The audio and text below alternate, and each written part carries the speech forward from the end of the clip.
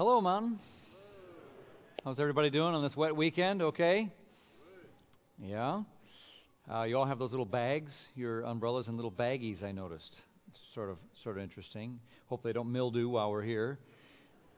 My sister, talking about weather, my sister had a very extraordinary Friday night. She actually emailed me right on the heels of a level 5.4 earthquake where she lives in Brea, California. Maybe you saw this in the news. She had been home experiencing it. And in fact, during the email, she's typing along, and she kept saying throughout the email, "Oops, there goes another one. There goes another one." All these aftershocks kept coming. It was quite extraordinary, out of the ordinary. Listen, here's some of the email she sent. The house was shaking and rolling and bouncing up and down.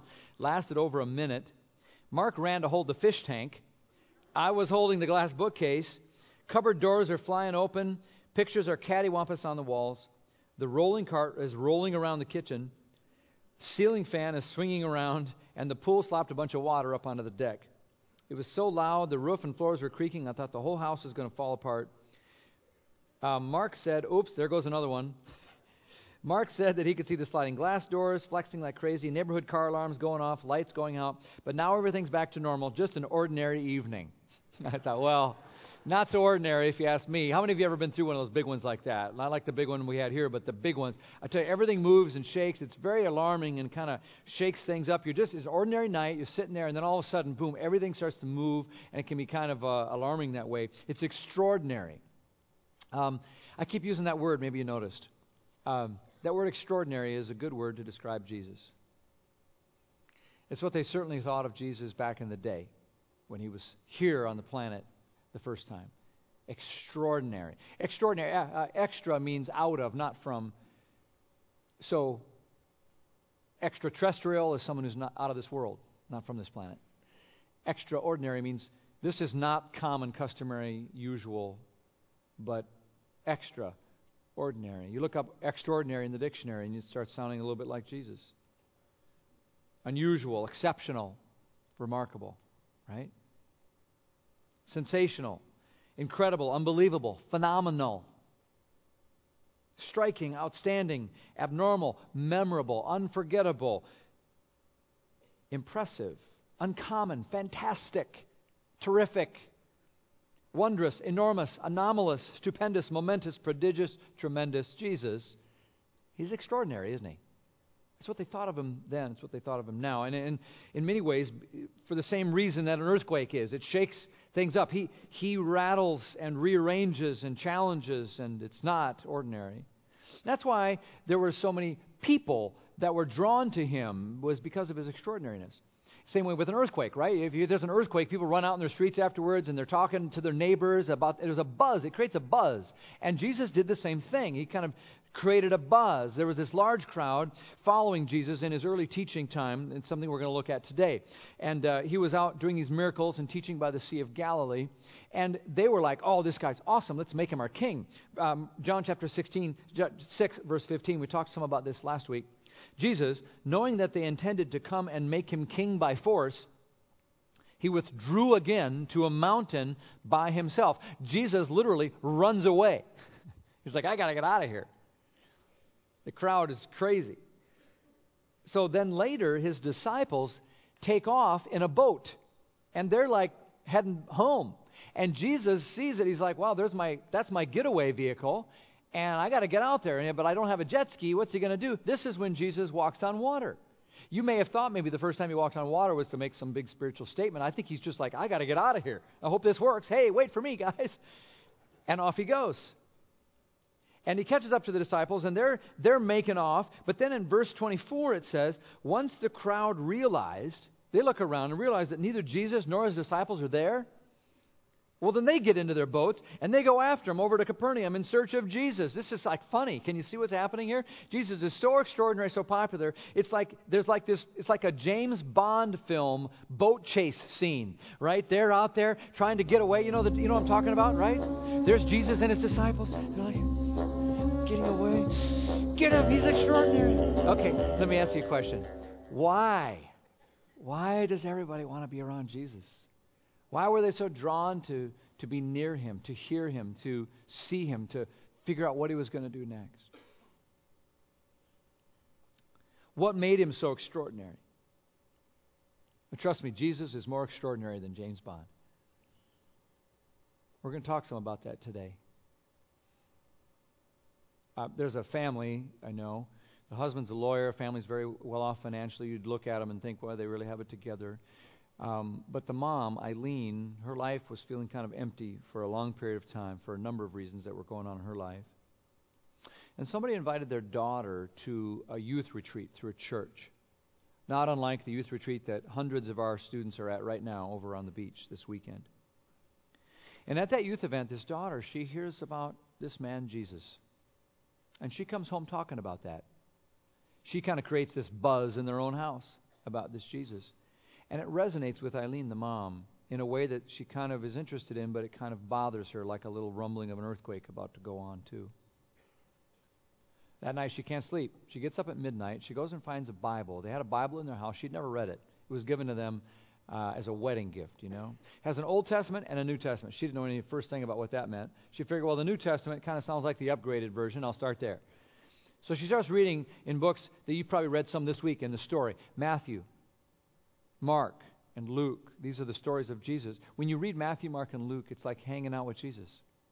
It's like spending time with him, which is what she did. Through the night, 3 o'clock in the morning, she gets over to the book of John. She keeps reading. She says in her own words, I fell in love with this man, Jesus. And she went to bed at 4 o'clock in the morning. She said, I want to be like those disciples. I want to follow him. I want what they have. I want more of him. And I want what happened to her that night to happen to me again and again and again in my own life. Where I meet Jesus in a fresh way. So he can shock and shake me, and that I could be drawn to him and want to commit to follow him as a disciple all over again. I hope that happens for you through this reading this week, through this next few minutes we spend together with him, through the reading you do the next week. And maybe some of you, for the first time, will have that encounter with Jesus. I can't make you love him. But like Andy Stanley says, maybe I can at least arrange a first date, and hopefully the two of you will hit it off. So let's spend a little time with Jesus and talk about what made him so extraordinary. If you will follow him like this, it'll make you extraordinary too, by the way.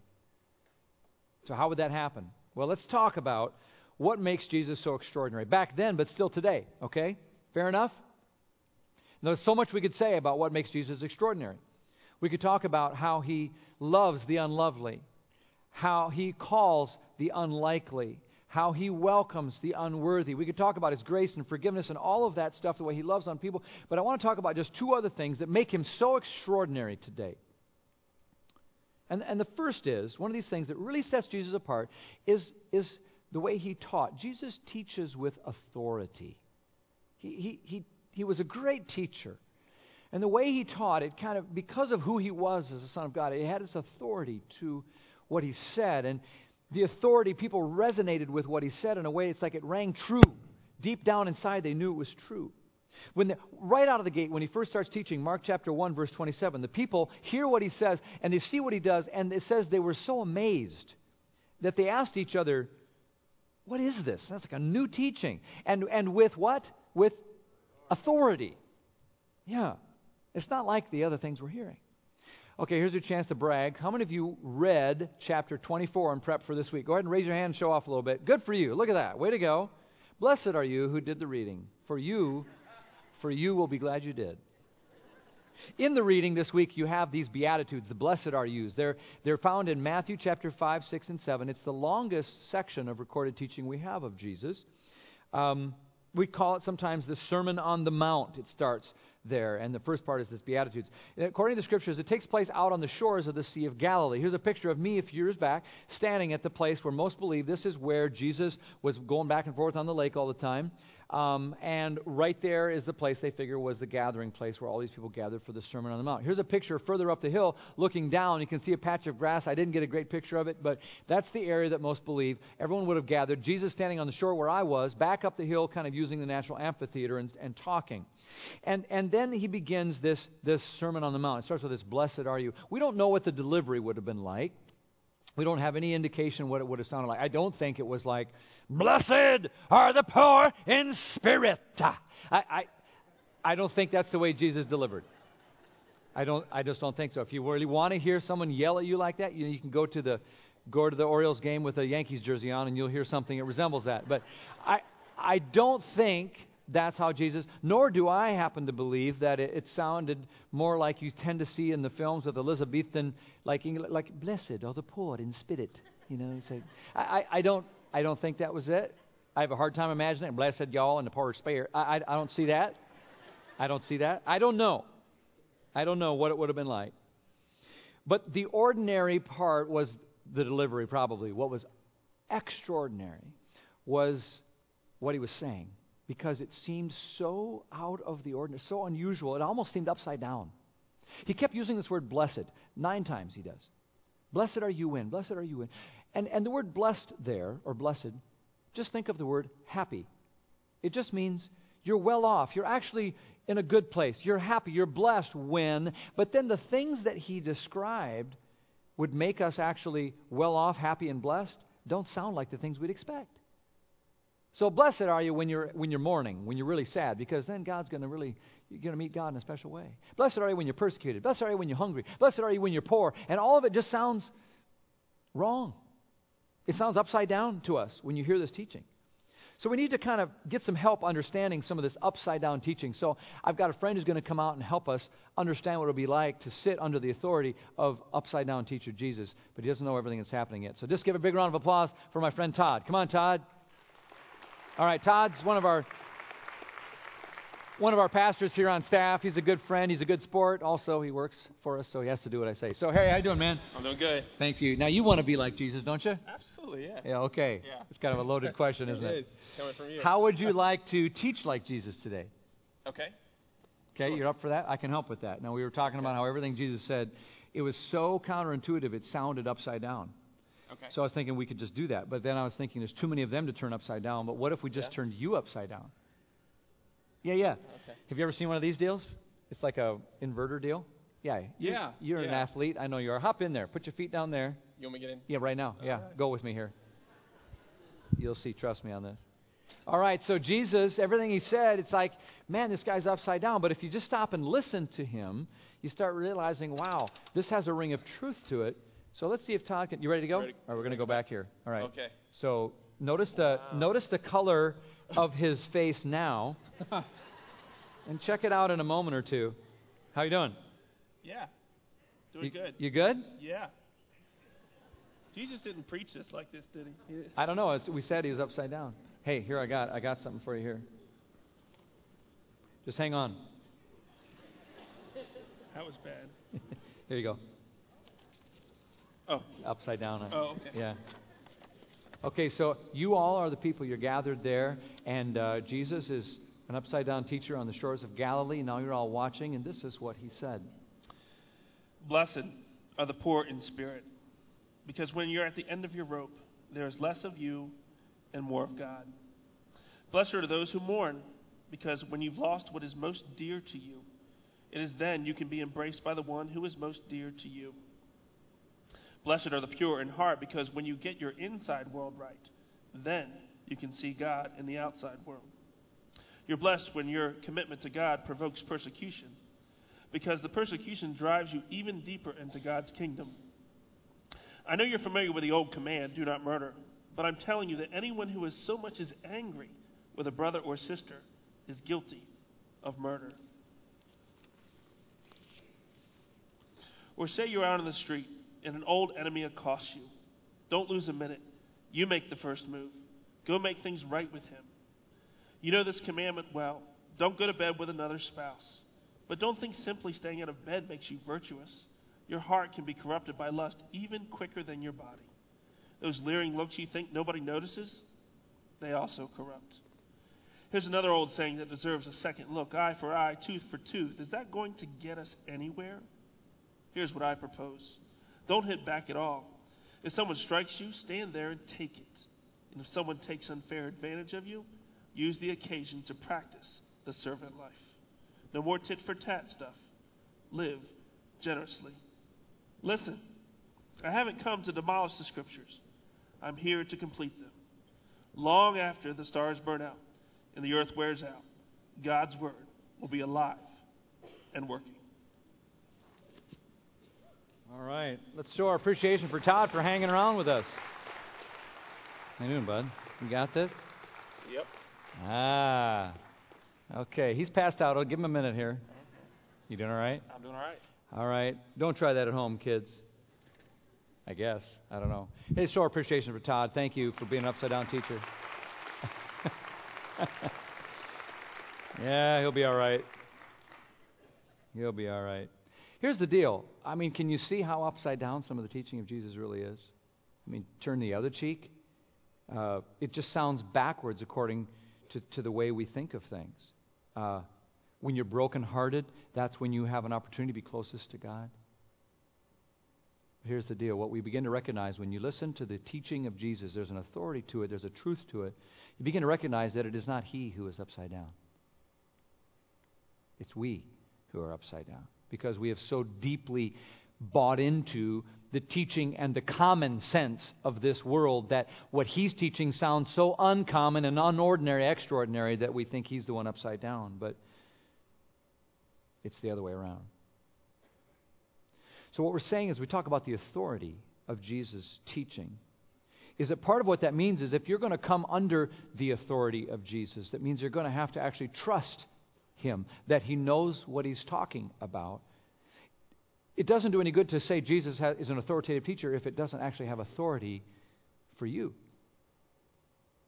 So each of us has to make a decision. Is this someone that I trust? Do I think he's smart? Do I think he knows what he's actually talking about? Is he right? If a surgeon comes to you after an examination and says, well, you've got a big mass, I'm going to have to take this knife here and cut you open and get rid of it. It's called surgery. And you might be like, whoa, my mama told me not to even run with scissors. I mean, you're going to put a knife anywhere near me. That doesn't sound right. That sounds backwards. That sounds upside down. No. But you got to decide at some point, do you trust this surgeon? Do you think she knows what she's talking about? Is she smart? Can you trust her? Or are you going to go under the knife or not? And it's the same way with Jesus. There will be so many times when His teaching seems counterintuitive, like, I don't know, that sounds backwards. It's going to sound crazy. It's going to sound wrong. But you got to decide, do you trust Him? Do you think He's smart and knows what He's talking about when it comes to your life and what's real? And that's where the authority of Jesus comes into play. Is Jesus authoritative for you? A lot of people hear the words of Jesus, but they really don't do them. And that's what makes a disciple. Someone who follows Jesus.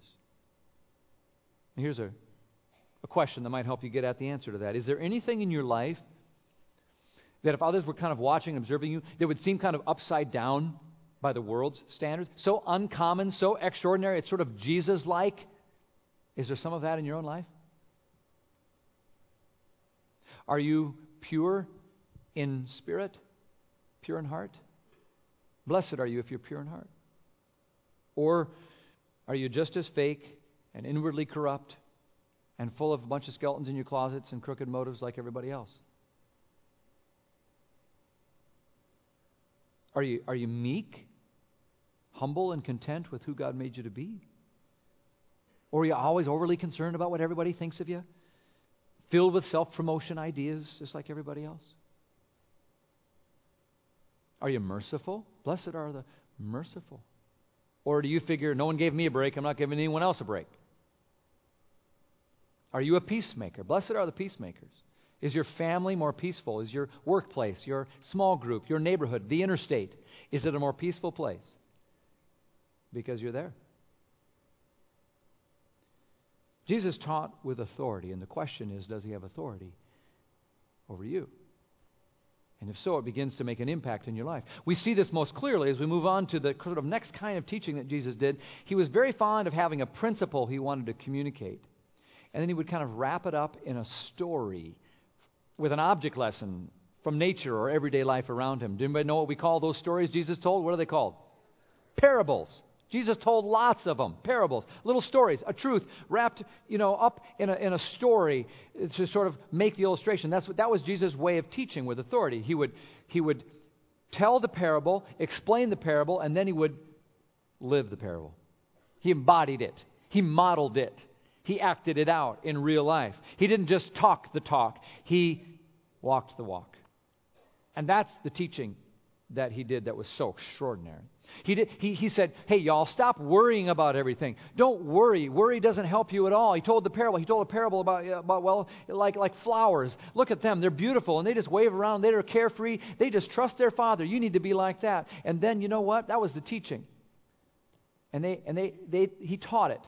But when they caught it is when he himself had plenty of reasons to worry, when his death was facing him in the face, and he trusted the Father like a flower and gave his life over in the hands of the Father.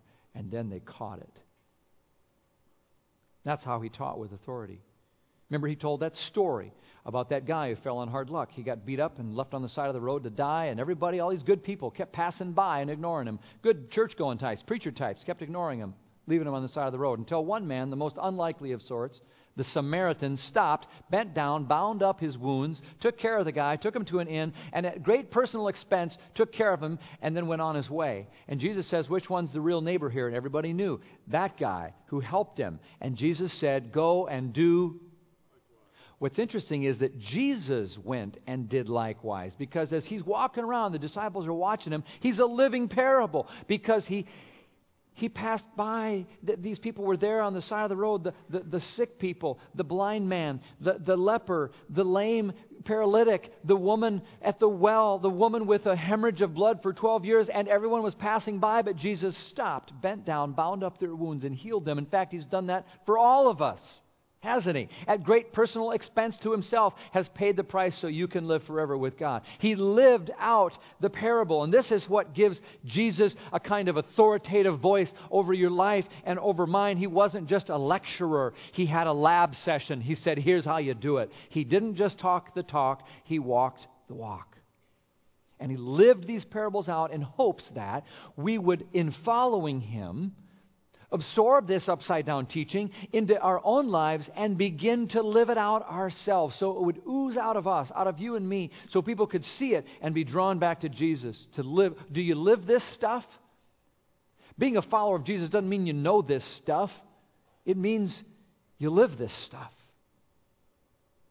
Does Jesus have that kind of authority in your life? I don't think there's any mistake that there's any surprise about why some people don't like the church or Christians today, because they know that we're supposedly the body of Christ is supposed to live all this stuff. But sometimes we don't want to be the body. We just want to be the mouth. We want to talk about stuff. And we talk a good game, but we don't always walk the walk. So I wonder if maybe there's an area where you are feeling Jesus invite you to do more than talk about it or to know about it, but to walk the walk that he's calling you to come under the authority of his teaching. I'll bet there is. Now, when we start talking about authority and spirituality, a lot of us immediately go to the rules game. We start thinking about religious laws and rules and all these things you got to do, because that's what we've been taught is the right way to sort of please God. And that's exactly the way they were in those days. Well, boy, they were all about that. So there were rabbis who interpreted the law, and scribes and Pharisees and teachers of the law, and all these people. And see, there were 613 laws in the Old Testament. And each one of them, some of these rabbis then, they were teachers, they would interpret a certain way about how you would apply them to everyday life. And all the interpretations were different. And so different rabbis had kind of like a school of thought. And they would invite followers to, or followers would come and say, I want to follow that rabbi, or I want to follow that rabbi because I like their particular school of thought. That school of thought, if you came under that promoted understanding or belief of that particular rabbi, it was called a yoke. It was called a yoke. You were placing yourself under that person's yoke, their philosophy of religion. So you remember what a yoke is. There's a picture of a yoke back in those days, like this big heavy piece of wood that would be placed over the shoulder of two beasts of burden so that they could together be kind of held together, and the master would drive them where they want to go, and they're all pulling the same direction. And so all the different teachers had their own yoke. And so some would say, okay, here's my yoke. With regard to the Sabbath law, well, the Bible says no work on the Sabbath, rest, make it a day of rest. Well, then they would say, well, here's what that means.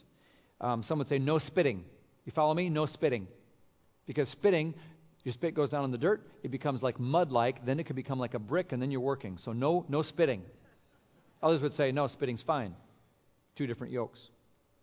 Or some would say, you can't make a sandwich on the Sabbath. Others would say, yeah, you can.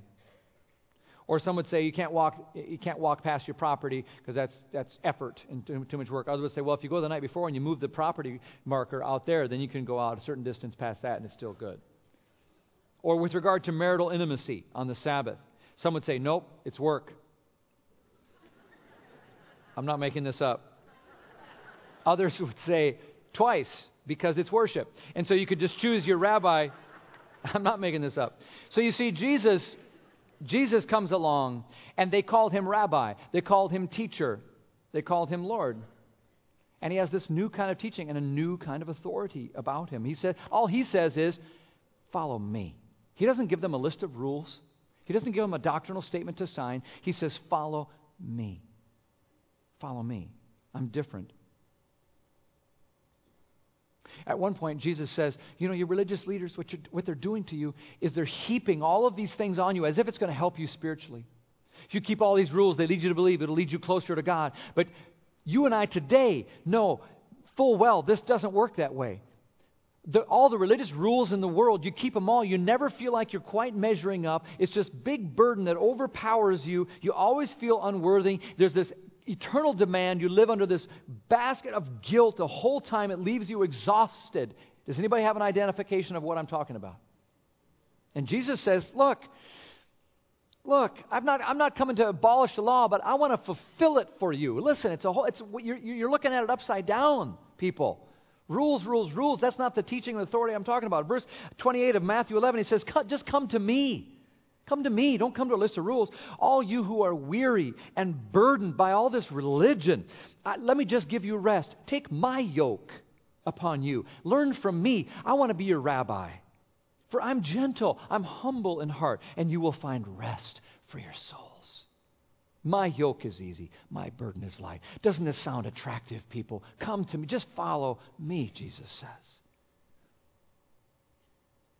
Take this yoke. You got to trust that it's the right one. You'll think no, that's not the right yoke, but just trust me. And it will actually be easier to trust Jesus and do it His way. Even if it looks harder, even if it sounds like I don't want that knife in me, trust me, it's an easier yoke than the one you're trying to carry right now. Does Jesus have that kind of authority in your life? The kind of authority where He has the right to call the shots. The kind of authority where He modeled it and then you begin to live it as well. The kind of authority where it's not a bunch of rules, but it's following Him, and where He goes, I will follow and do. Well, let me share one more thing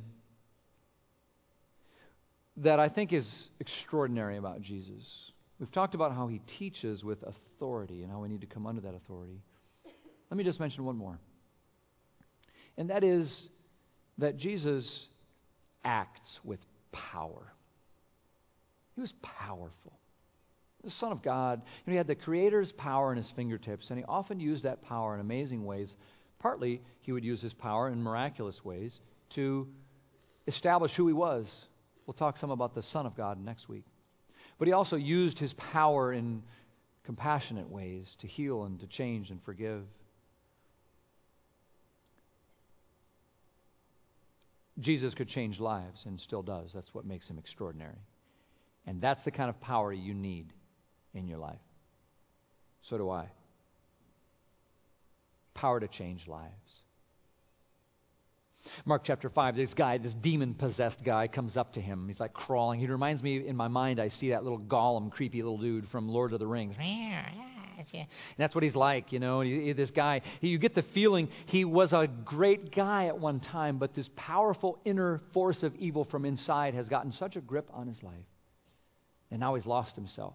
He's no longer who he was, and he's out of his mind. He's become this ugly, gruesome person he never wanted to be, and it seems like he'll never go back to what he was. Maybe some of you can identify with that kind of inner battle where you feel like who you are is not who you wanted to be, and you can't seem to help yourself. Nobody could help this guy. Unsolvable problem. No chains, no therapy, no rehab. Nothing could help this guy. He was stuck, miserable, chained.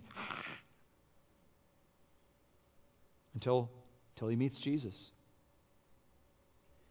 And you think there's going to be this big power encounter, like some video game, but it's not that way. Jesus, with a flip of the wrist and a wave of the hand, does away with those demons, casts them out. He's so powerful. And they're gone. And there's this man. The next thing you know, the Bible says after Jesus overpowered those demonic forces and they're cast out, the Bible says the next thing you know, you see this guy and there he is clothed and in his right mind.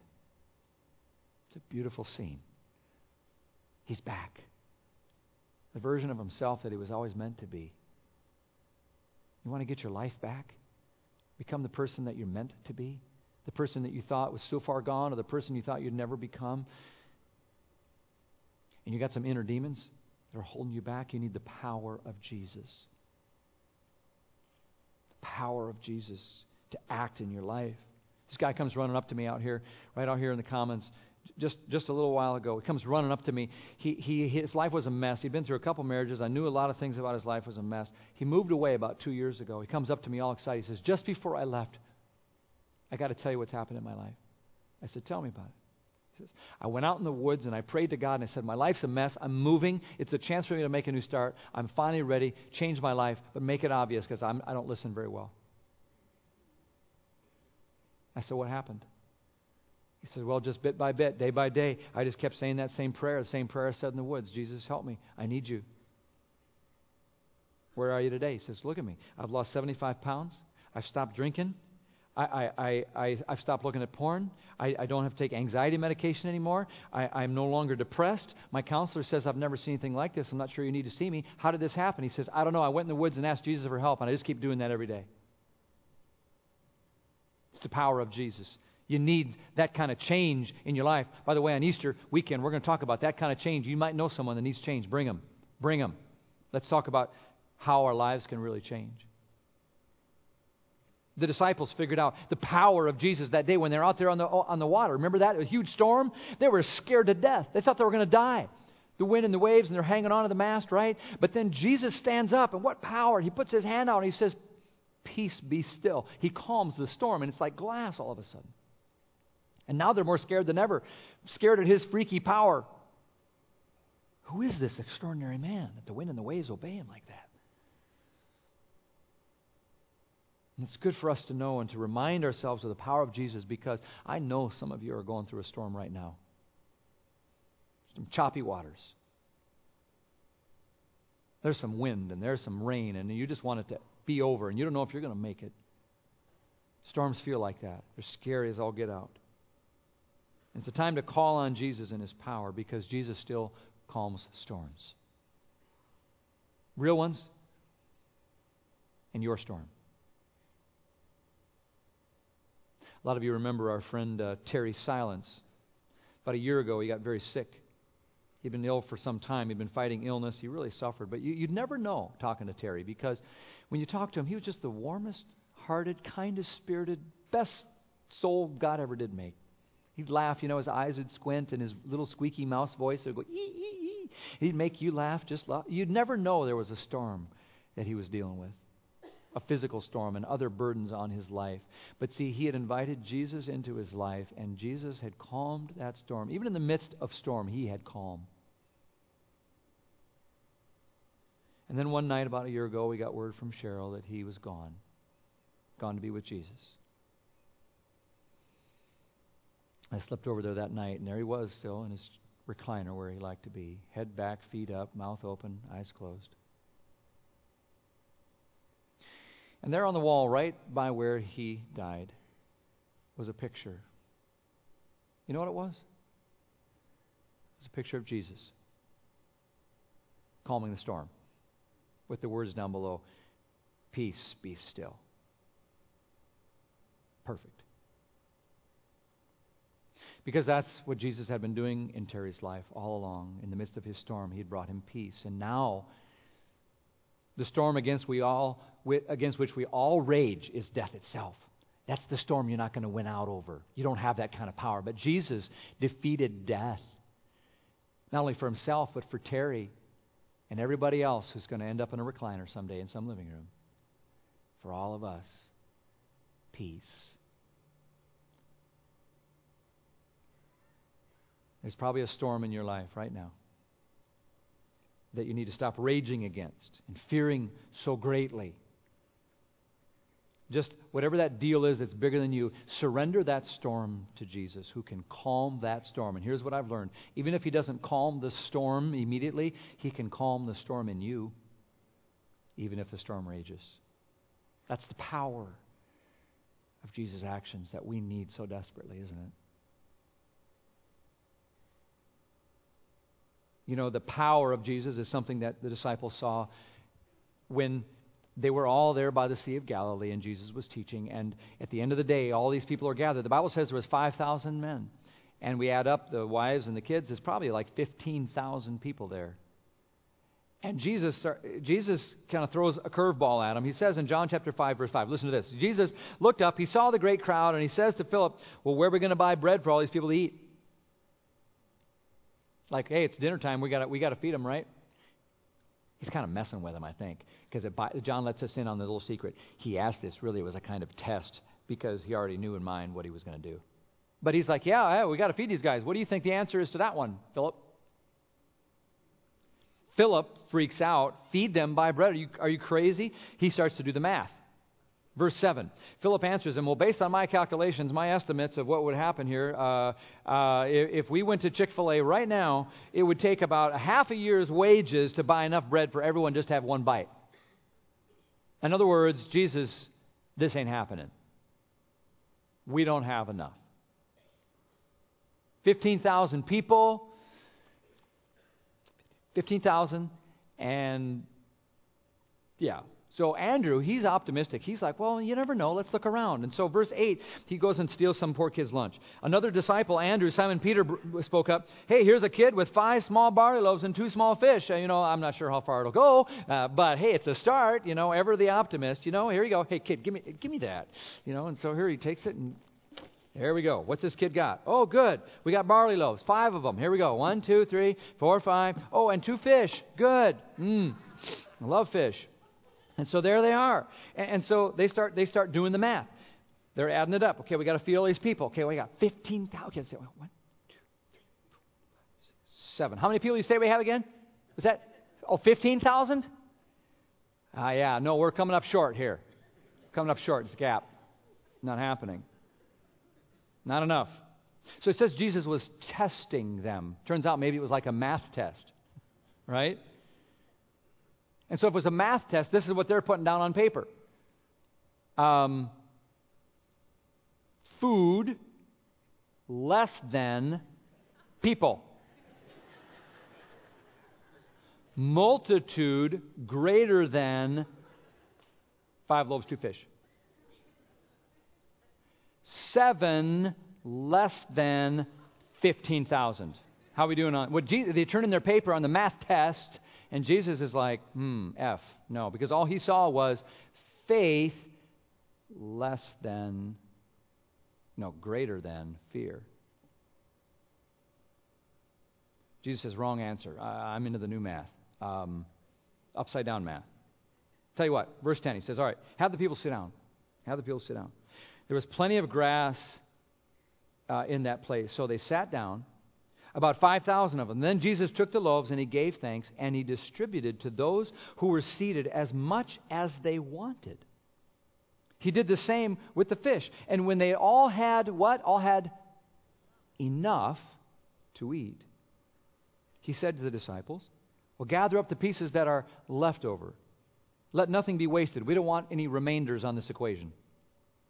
So they gathered them and they filled 12 baskets with the pieces of 5 barley loaves left over by the 15,000 who had eaten. It all doesn't add up. How would you have done that day as you looked around at the resources available, the need before you, and the solution? How would you have done on that kind of a test, that kind of a math test? Jesus wants to teach us how to count in a whole new way. What do you have there? Well, we got 1, 2, 3, 4, 7. We have 7. Jesus is like, Oh, just a second. Yeah, no, it's 7. 7. We have 7, Jesus. Yeah, Jesus is like, No, it's 7.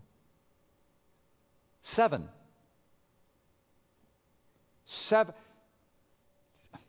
7. There's 7, Jesus. 7, 7, 7. Jesus is like,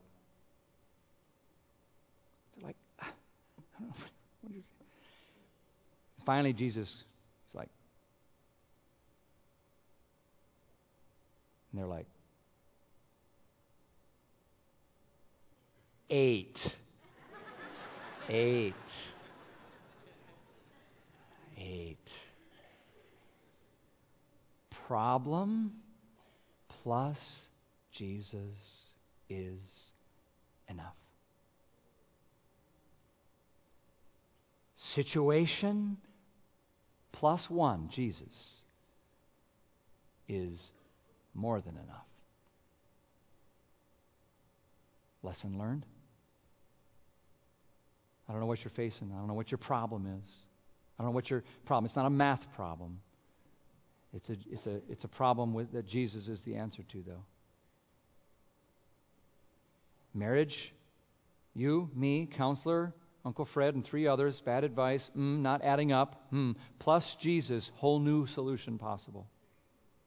Whatever stress, loneliness, problem, difficulty, decision you're facing, whatever it is, plus Jesus is enough. Let's pray. God, help us to trust you, to come under your authority, to surrender to you, to lay down our lives, because we know that you are the only rabbi worth following, that your yoke is light, that you live the truth and are calling us to live out a new upside-down truth as well.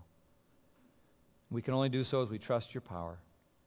And so we lay down our lives and surrender to you in the name of our Lord Jesus. Amen.